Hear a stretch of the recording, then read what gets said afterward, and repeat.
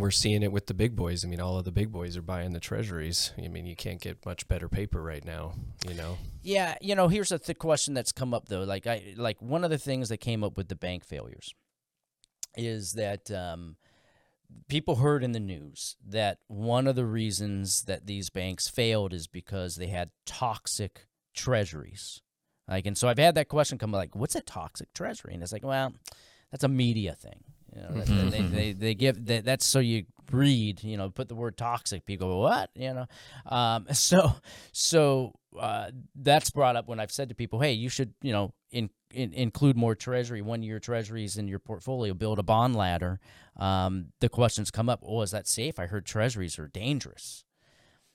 So, and what you have to, and I get that, but when you're buying treasuries that are maturing in a year or less, the risk that those banks had is what they call interest rate risk, and they were buying bonds that were maturing in 10 years, 20 years.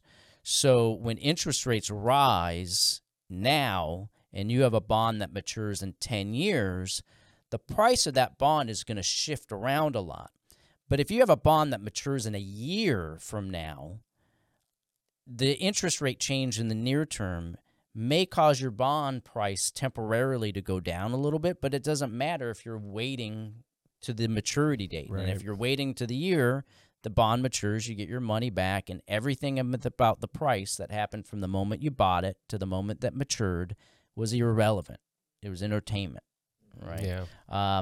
So if you're buying or if you're building a bond ladder that is built with short-term treasuries, you're not going to get toxic treasuries. That's not going to happen. If you go out and buy a bond mutual fund and even some bond exchange-traded funds or some exchange-traded notes, then yes, you could find some toxic assets, because you have to remember, Wall Street loves to take things like dog crap and wrap it with cat crap and call it a Tootsie Roll. Right?